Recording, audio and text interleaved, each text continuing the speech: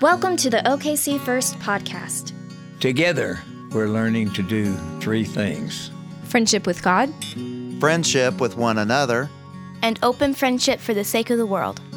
For more information about OKC First, please visit okcfirst.com.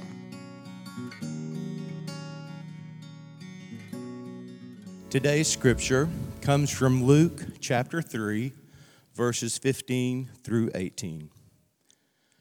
As the people were filled with expectation, and all were questioning in their hearts concerning John, whether he might be the Messiah, John answered all of them by saying, I baptize you with water, but one who is more powerful than I is coming. I am not worthy to untie the thong of his sandals. He will baptize you with the Holy Spirit and fire.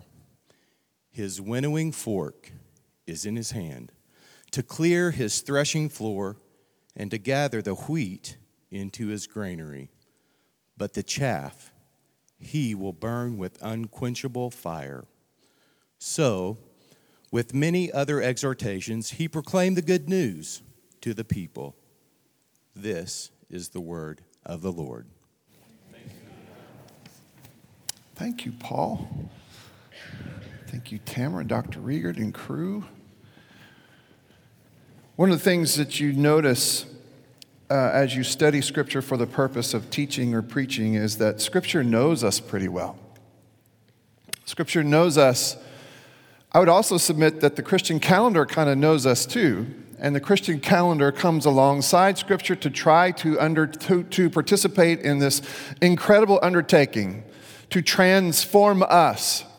Another way to say it would be something like this: to help us in this sanctifying process whereby we are hopefully at some point able to overcome our preoccupation with ourselves and can then put in replacement of that preoccupation with ourselves a preoccupation with God, which also then becomes a preoccupation with others.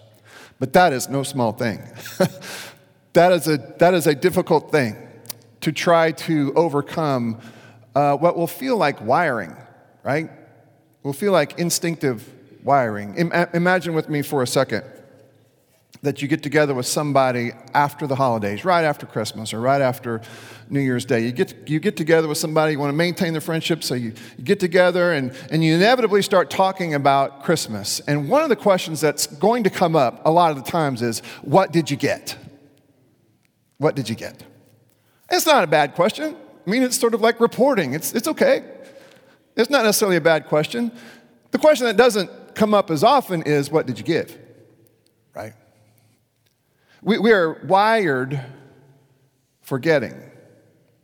We are wired to get. I mean, you see that in the kids, right? And sometimes we even celebrate it. I will admit, and I know, having heard the video, Tim, that you feel the same way. I wait with great anticipation to see my kids get really happy with all that transpires there underneath the tree. But that is so much about getting, right? Now, to be sure, getting can be connected to happiness. Amen? Like, the stuff that you get can have a say as to whether or not you're going to be happy or how happy you're going to be or how unhappy you're going to be. That can, to a large degree, be determined by that whole getting or not getting process. Happiness, boy, in our Sunday school class today, and I hope you don't mind me saying this, West Beach really helped us today. Happiness can have a lot to do with what you're experiencing, but joy has a lot to do with relationship. Joy has a lot to do with relationship. So, in the season of Advent, we are slowly but surely trying to become more aware of how it is that we are not quite there yet. We're not quite there yet. We're living in a time that is best described as now and not yet. And that's not just the entire culture and all of creation. That might also be me, right? There's the now and not yet John. And so I see that I too, like all of creation, am in some sort of process, and God is really helping me. But man, it's hard work to try to break the addiction to myself. And so the third Sunday of Advent, by the way, the third Sunday of Lent too, is supposed to be kind of a deep breath, kind of a breather, like, okay, all these other candles are purple, representative of pain and expectation and ache. We're not quite there yet. And then the pink candle, which is on purpose. We didn't just run out of purple candles. The pink candle, the rose-colored candle, is on purpose because it represents joy. Joy. Because we've arrived? Nope. But today, we are going to celebrate because what is true will always be true. It never hasn't been true, and that is this, that God's mind about us is made up, and the news is good. Oh, there's joy in that. One of my favorite authors says it like this: joy is the experience of knowing that you are unconditionally loved and that nothing, sickness, failure, emotional distress, oppression, war, or even death can take that love away. So in a season that's meant to give voice to our ache, that things aren't yet the way they're supposed to be, and like I said, that I'm not yet who I'm supposed to be, Gaudete Sunday, that's this Sunday, Gaudete Sunday comes as a much-needed break, a breather, allowing space and time to rejoice in God's never-ending care and belief and attention giving to us. Now, as John the Baptist will remind us, it's not that we still don't have some work to do, because we do still have some work to do. But today, we will, at the same time, celebrate the good news that God in Christ has come near and that God in Christ will come again to finish what God started. Now, we said it last week, we'll say it a lot this week, repentance. It's right there for us to talk about today. But I want to say to you again, repentance is not the highest good, is not God's greatest dream for any of us or for all of us put together. It is absolutely necessary, but not the greatest good, but absolutely necessary. When asked, "Are you the Messiah?" People were wondering whether or not this John, preaching this message of repentance, was the Messiah. John said to them, "I baptize you with water, but one who is more powerful than I is coming." You just heard Paul read this. "I'm not worthy to untie the thong of his sandals." He is greater. What he's bringing is greater. What John was preaching was repentance. Absolutely necessary. Absolutely necessary for the greater thing that would come with Jesus. "No," says John, "there is someone and something more and better coming. But this king and this kingdom upon arrival is going to burn through the stuff and the fluff and the chaff and get to work. So it's best to be ready now." It's best to be ready now. And Scripture calls this really good news. But it didn't really start sounding like that when he referred to people as "you brood of vipers." But let me interrupt this with a late-breaking story. Dateline, November 23rd, Montgomery County, Maryland. A man was trying to rid his rental home of snakes. And so he tried to smoke them out, and in the process burned his house to the ground. Snakes don't like smoke, but we've always kind of known as a society that snakes flee from fire. It's a $2 million property. He's done $1.4 million worth of damage because he was trying to get rid of the snakes. We have known since biblical times that snakes don't like fire. And so it would make some sense then that seeing the fire of judgment that was coming, that John would say, "You bunch of snakes fleeing from fire. Who warned you to flee from the wrath to come?" Here's another time when someone might say to me, "Hey, John, we don't talk very much about God's wrath. We don't talk very much about judgment or judgment day." Well, welcome to church today. Because we have to talk about it some today because John the Baptist is talking about it today. But let's make sure that we understand it the way that he's talking about it. He is saying to people who should know better, right? He is saying to believing people who recognize that they both have this ache for a Messiah, but this need for reform. Hopefully this resonates with some people. this ache for a Savior, and yet need for reform, they are all coming out to him to be baptized, to be a part of the reform movement. But John is saying, hey, wait a minute, folks. Just getting baptized, as important as it is, and as much as we all like to hoot and holler when people come out of the pool, if that's all you do, if your life then doesn't demonstrate the change that you are confessing in the pool, if that's all you do, then that didn't work, and it's not God's fault that didn't work. John says, hey, bear fruit worthy of your confession, of your repentance. Do not begin to say to yourselves, hey, it's okay, I'm a Nazarene, I'm good. God loves Nazarenes. It's okay, I'm a Christian. And my theology is that so long as I can kind of claim to be a Christian, that God's mind about me is made up and it doesn't matter what I do. Listen, friends, God's mind about you is made up, and it really matters what you do. It really does. This is not a cheap grace. This is not a cheap grace that only costs God everything. This is a very costly grace in that it did cost God everything. And in response, we step into it recognizing it will cost us as well. If all you have done is confess with your mouth, but not with your body, you have not confessed. If all you have done is repent with your mouth, even if that repentance moment has happened in the pool, but you have not then repented with your body, then two bad things, and they're both bad. A, you have not really repented, but B, you're not ready for what the bigger thing that God wants to do next. And so John says to people, there is judgment for people who should know better. There is judgment for people who think faith only resides up here, where I think things and then sometimes say things or sing things. No, if faith doesn't then somehow matriculate like that, I've been reading this week, to the rest of your body, through the ends of your fingers, then you haven't confessed and you haven't repented. And sure, God's mind about you is still made up, but you're the one wandering into oncoming traffic.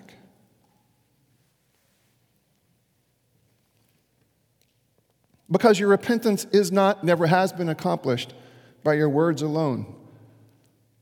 And friends, even your baptism. And I would, again, suggest that if you haven't been baptized, you need to be baptized. It is a cleansing moment, but it is also an initiation rite. You need to be brought into this family in the most official of ways, in a sacramental moment. You need to be brought in and identified, yes, with the people of God, but also with the people of God who are identified with Christ. You must be baptized. You really, really must be baptized. And then it must make a difference in the way that you live in order to honor the moment of your baptism. And if it doesn't, says John, verse 9, even now the axe is lying at the root of the trees. Every tree, therefore, that does not bear good fruit is cut down and thrown into the fire. Well, now he's got these people's attention. I mean, once you start, and I've noticed this too, I don't know why it is, Dr. Green, but for some reason, people, especially people who've grown up in the church, love a good fire and brimstone, hell's coming to get you sermon. That, for some reason, we're wired that gets our attention. And so the people say, verse 10, all right, then what do I got to do? What then must we do? Hear me say it again. Judgment is a thing. Judgment, the judgment of God, is a reality. Not everyone is ready or will be ready for the bigger, better thing that God is aching to do now and in the days to come. You must remember, repentance is absolutely necessary. It's still not the greatest good, but it is absolutely necessary. It is absolutely an unskippable step in the process of renewal and restoration. And you've heard me say it, I'll just underscore it. When I say confession, when I say repentance, it can't be for me and it can't be for you, just something that happens from my neck up. It must be full-bodied, whole-bodied. Okay, John, but what does this full-bodied repentance look like? if it's not completely accomplished in the spoken words of testimony and in the pool of baptism, then what does this look like? John said, okay, here's what it looks like. Whoever has 2 coats must share with anyone who has none. And anyone who has food must do likewise. Now we're getting to happiness versus joy, right? It may not necessarily seem like it, but we have just now made a turn toward at least the potential for joy. Now, happiness may be you saying, look how many coats I have. God be praised. I have a coat. I have a coat for every outfit, for every color palette. I have coats for a little bit of wind, a lot of wind. I have coats for golf. I have coats for, you name it. I've got a coat for every season. And because I do, I'm happy. I mean, how can you not be happy when you look and see how many coats I have? John would say, if you are happy having so many coats, but the young man over there, the young woman over there, the old man, the old woman over there is cold and without a coat, you want to know what repentance really is? Repentance is you giving him or her a coat.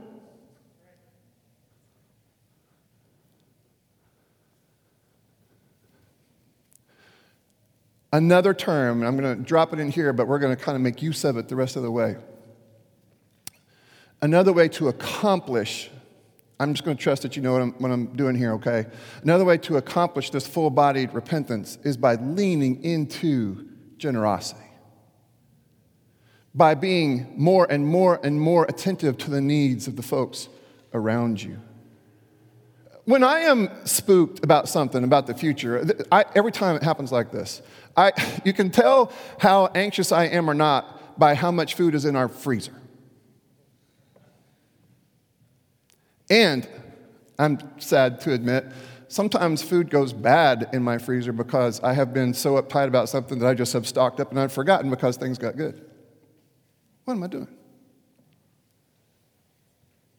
Happiness is not having an absolutely overstuffed pantry. Actually, that could be happiness, having an overstuffed pantry and freezer. But joy is making sure that someone down the street is not hungry. You see how we need to, at some point, be liberated from the happiness that comes only when we get stuff? Can you see that? Do you see how it is the intention of God that you and I, it's the intention of Scripture, it's the intention of the Christian calendar that you and I, over a period of time, would somehow accomplish liberation from ourselves, not only for the glory of God, but also for the service and to the service of the people around us. If you have 2 coats, switch out happiness for joy. Because there is joy in warming another person in a way that there's not if you just have to build a bigger closet. Verse 12, even the folks that work for the IRS came to be baptized. Unbelievable. And they asked him, "Teacher, what should we do?" He said, "Well, collect no more than the amount prescribed for you." Cheating was a regular thing, lining one's pockets. But you know what? Let's give a little bit of grace. Maybe they too were concerned about the future. Maybe they too could see the writing on the wall and could see that things were changing.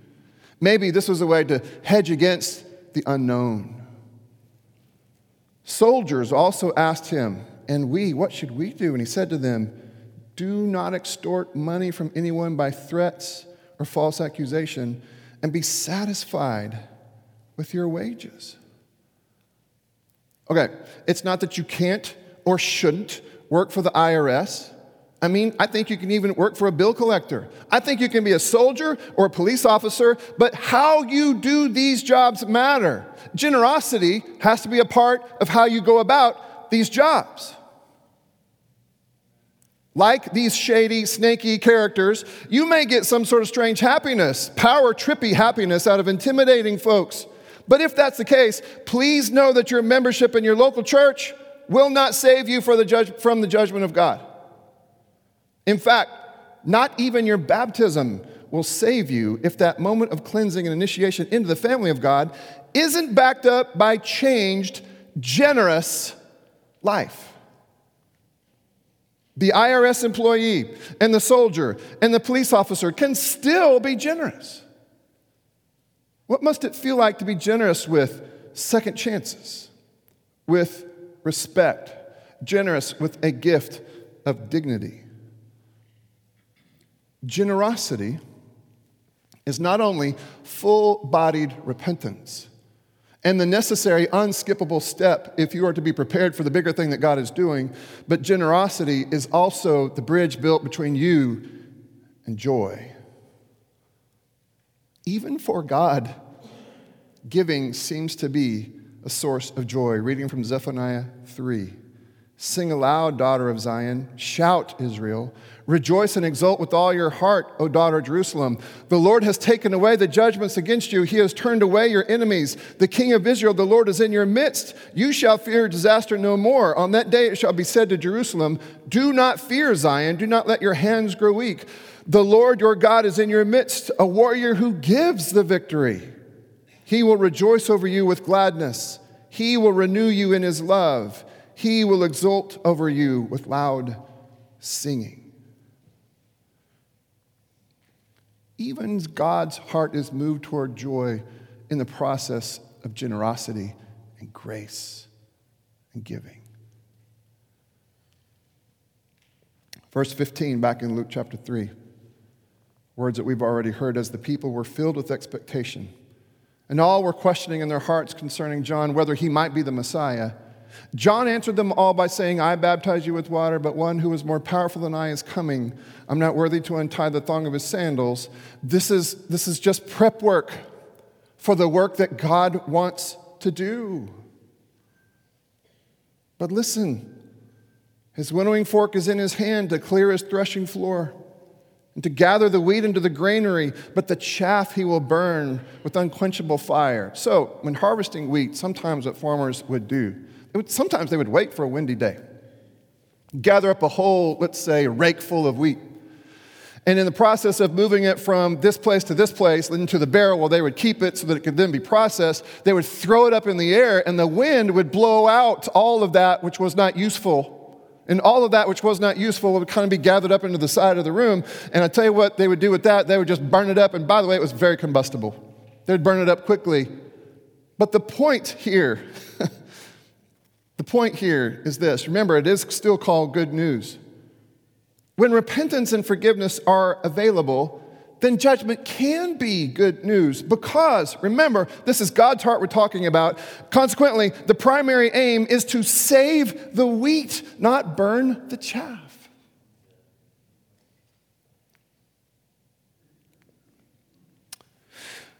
Think of it like this. There are a lot of different metaphors that I've kind of worked through this week. Let's say you have a house that needs to be redecorated, refurbished, redecorated, transformed. You know that you can't do the decorating and the transformation. Somebody else who's got some schooling and some experience and some other resource, they're going to do that. But you have a job to do, which is to clean out the house. Or let's say it's a garden, and you look at this garden and you look at this field and you say, someday this will be a garden that produces fruit. But right now, it is just covered up with weeds and ugliness and all that kind of stuff. Yes, only God can do some of that which makes life live. Maybe somebody else beyond you will have to be the one who plants the garden, tends the garden, harvests and does all that kind of stuff. But even folks like me, I know how to pull weeds. In preparation for the better thing that God wants to do, yes, in you, but amongst all of us, in preparation for that better thing, you and I still have work to do. We've got some weeds to pull, y'all. And those weeds are best pulled when your whole body is into it, not just when you say it. I must pull weeds. Amen. Not even when you make a public proclamation. I will be the weed puller, let's say, in a baptistry. But the best preparation is done when you pull weeds.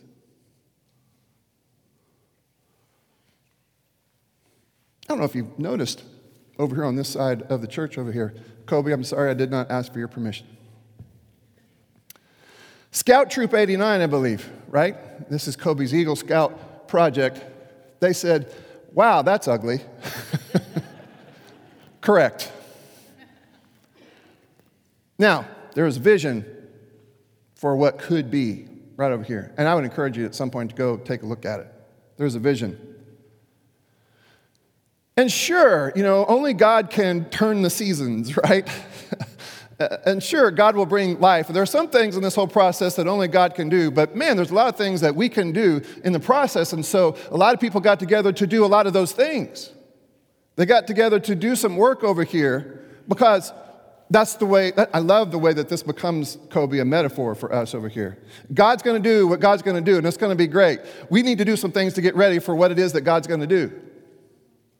And so they did. They did some things to get ready. And it looks great. Now, it's not yet what it's going to be. Right? Those are red buds, right? Man.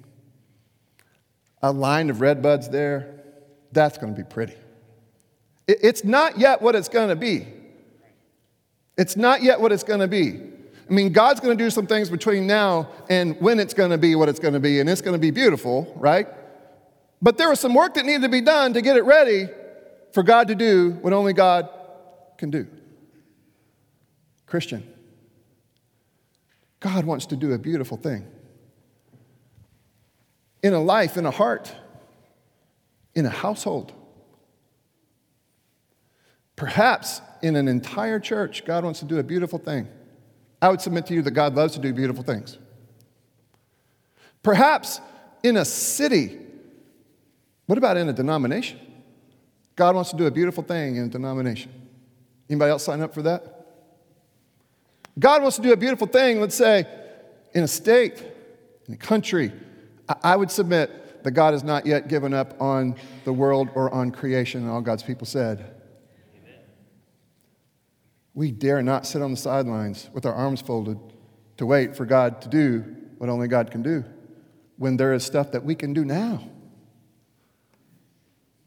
And that stuff that we can do now is called repentance, confession, full-bodied repentance, which is always going to take the form of generosity. Hear this.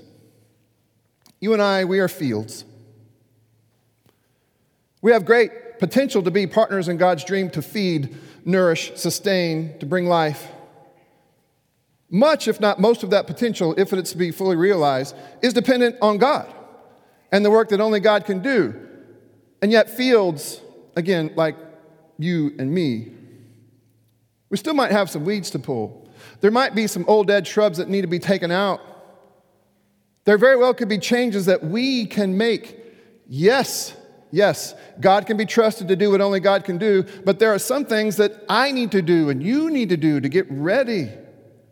I need to repent, to make the turn, to reorient away from a never satisfied or satisfying shallow happiness that is consumed with consuming, with accumulating coats and more food and more stuff, and toward a more reliable, sustainable joy that comes from the recognition that God has been generous to me, to us, which then unlocks my capacity to be repentant and generous in all things for those around me. Here's the question that we have to answer on Joy Sunday. You ready? Have we done everything we can to get ready for God to do what only God can do? The joy of giving and sharing prepares us for what God wants to do next. And may you, may we discover that joy this season. And we are reminded each week of that gift that God has given. If you are helping us with communion, would you please go ahead and come on down and take your place?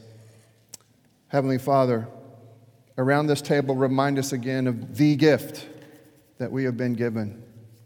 Remind us again that you are the gracious giver of all good gifts. Remind us that generosity actually starts with you, and that our movement into the realms of generosity is made as we are reflective of and responsive to your grace. So God, bless these elements, bread and cup. A piece of bread and a sip from a cup, but in your hands it becomes something more. It becomes a very tangible reminder of your gift of grace, of our being recipients of this gift of grace, and of our capacity to at some point become the bread that is taken, blessed, broken, and given.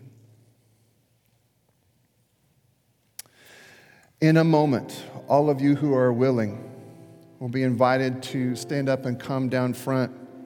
You'll be dismissed by row by the ushers who will come by and tell you when to come down. By the way, if you're asking, well, am I eligible to come down? Listen, if you know of your need for grace, it does not matter what happened on your way to church over the past week, month, year, lifetime. If you recognize your need for grace, you are always going to be welcome at this table. Always going to be welcome at this table. Now, you may not be comfortable taking communion by intinction, which is what we're going to be doing today. And if not, that's okay. These ushers, the same ones who are going to dismiss you, also have right there with them a small plate full of the prepackaged communion. And please know that that is just as good, and we celebrate your taking communion with us in that respect. Or if you choose to opt out altogether, that's okay too, because you're invited, but no one should feel compelled. Invited, but not compelled. If you do come down front, here's what will happen. When you come down front, and please come with your hands cupped to receive the gift, someone will place a piece of bread in your hands. Take that piece of bread just lightly. Please don't go knuckles deep into the cup. Just lightly dip it into the cup, and then take and eat. And then go find a place to pray. That place to pray might be at one of these altars here. If it is, great. At some point, somebody will just check on you and see if you're okay. But if you would like to go to one of these side padded altars, those are altars reserved for prayers of healing.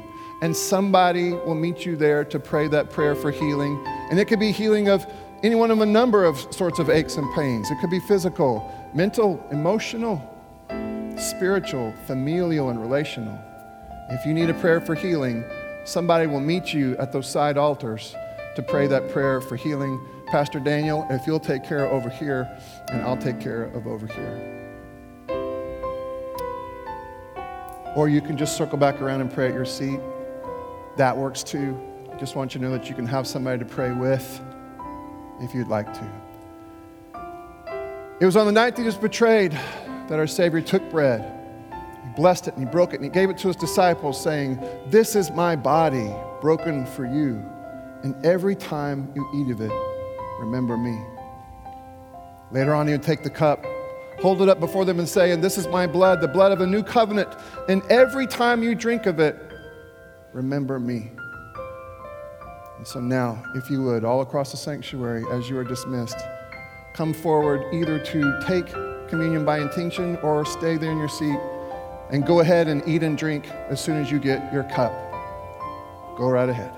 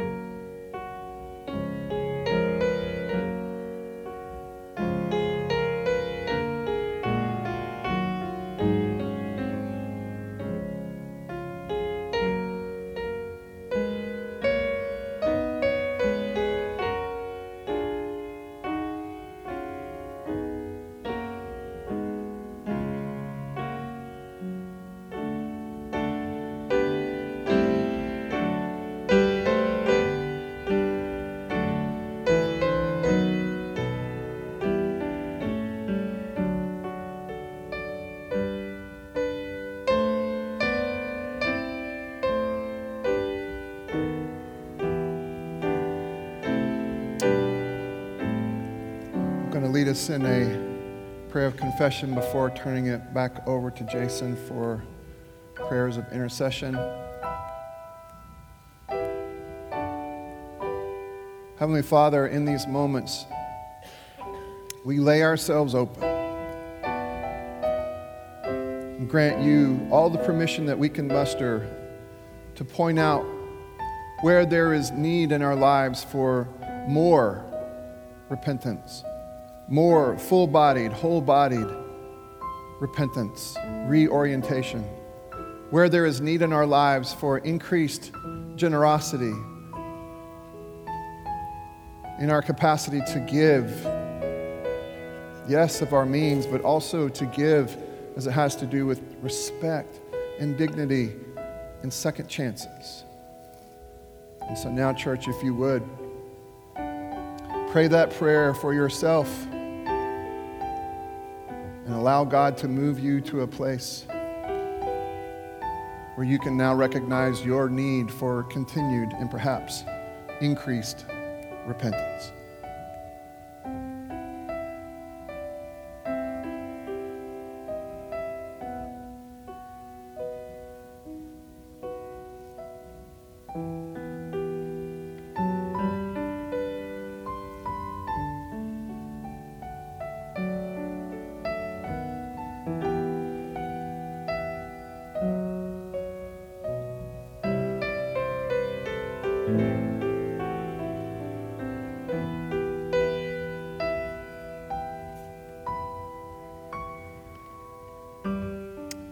Hear this prayer before I turn it over to Jason.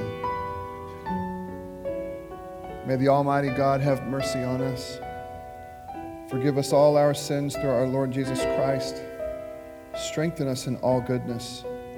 And by the power of the Spirit, keep us in eternal life. I want you to continue in that sweet spirit of prayer as we move to these moments of intercession. And on a Sunday devoted to joy, looking forward to a moment, and I want you to pray prayers of blessing and joy over those that you love. But would you join me in prayer for these moments of a few folks that have needed your sense of your healing and presence?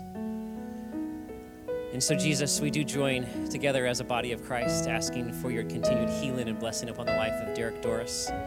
What a joy it was to see him here this morning for this dedication. And God, we want to give you thanks and praise. But God also asked that you would care for him in the future and future procedures and perhaps surgeries to get him fully well. But God, we ask for your healing of him and surround God, Tiff and their family in love. And God, in the midst of this difficult moments, God, would you provide joy for the whole family? God, we ask that you would take care of my friend Tate Lamb, who's had a terrible infection this week that led to a surgery in his leg. He's home now, but spent some of this time in the hospital. So God, we ask that you would continue your healing in the life of Tate Lamb. Would you be with Nikki as she cares for him, and especially their little baby girl, Charlie? God, we ask that you would surround this Lamb family with your love and provide them joy in these days and also healing. God, we ask that you would surround McKinley Green with joy in difficult days, as each day she has just difficult moments with her health. And God, we ask that you would surround Mike and Morgan and all of the Greens who love her for her healing. God, we ask that you would be with Glenn and Betty Fain and all the Fains, the gift of joy that they bring to us. And God, we ask that whatever Christmas looks like for the Fains this year would be full of joy and strength and healing and peace. God, we ask that you would be with those who are struggling with COVID. I know of a few that have the life of the church and loved ones in the life of the church. And God, in these moments, we ask for your grace, we ask for your healing, we ask for your presence. God, we ask that you would take care of those who need you, who are struggling with cancer or who have cancer and perhaps are doing very well.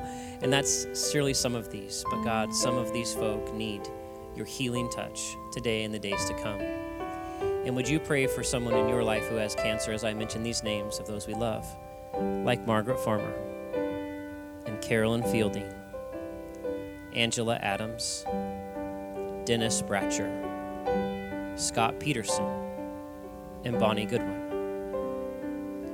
God, we also ask during this time of prayer that you be with those who this Christmas season is going to be a very difficult one, perhaps because a loss they've experienced this year or recently, Perhaps it's just a difficult time as they, perhaps, God, do not have the family that they would have envisioned in their life at these moments. And God, we want to recognize that at times conflict can be hard, and ask that you would bring joy into moments for those who this season may not look like it want it to look. And God, we also pray each week for those who are incarcerated. God, we ask that you would be with those who are alone, and God, those that need you the most. And now before the Lord's Prayer, on this Sunday of joy of this Advent season, whoever comes into your mind's eye, would you pray a prayer of blessing for joy over their life? Whoever God places in your mind, it might be someone you love, it might be someone close to you. Maybe God's going to pull a trick on you and put an enemy in your mind. But whoever God puts in your mind in this moment, could you pray a prayer of blessing for the joy in their life? And you do that as Mark plays, and then I'll begin the Lord's Prayer.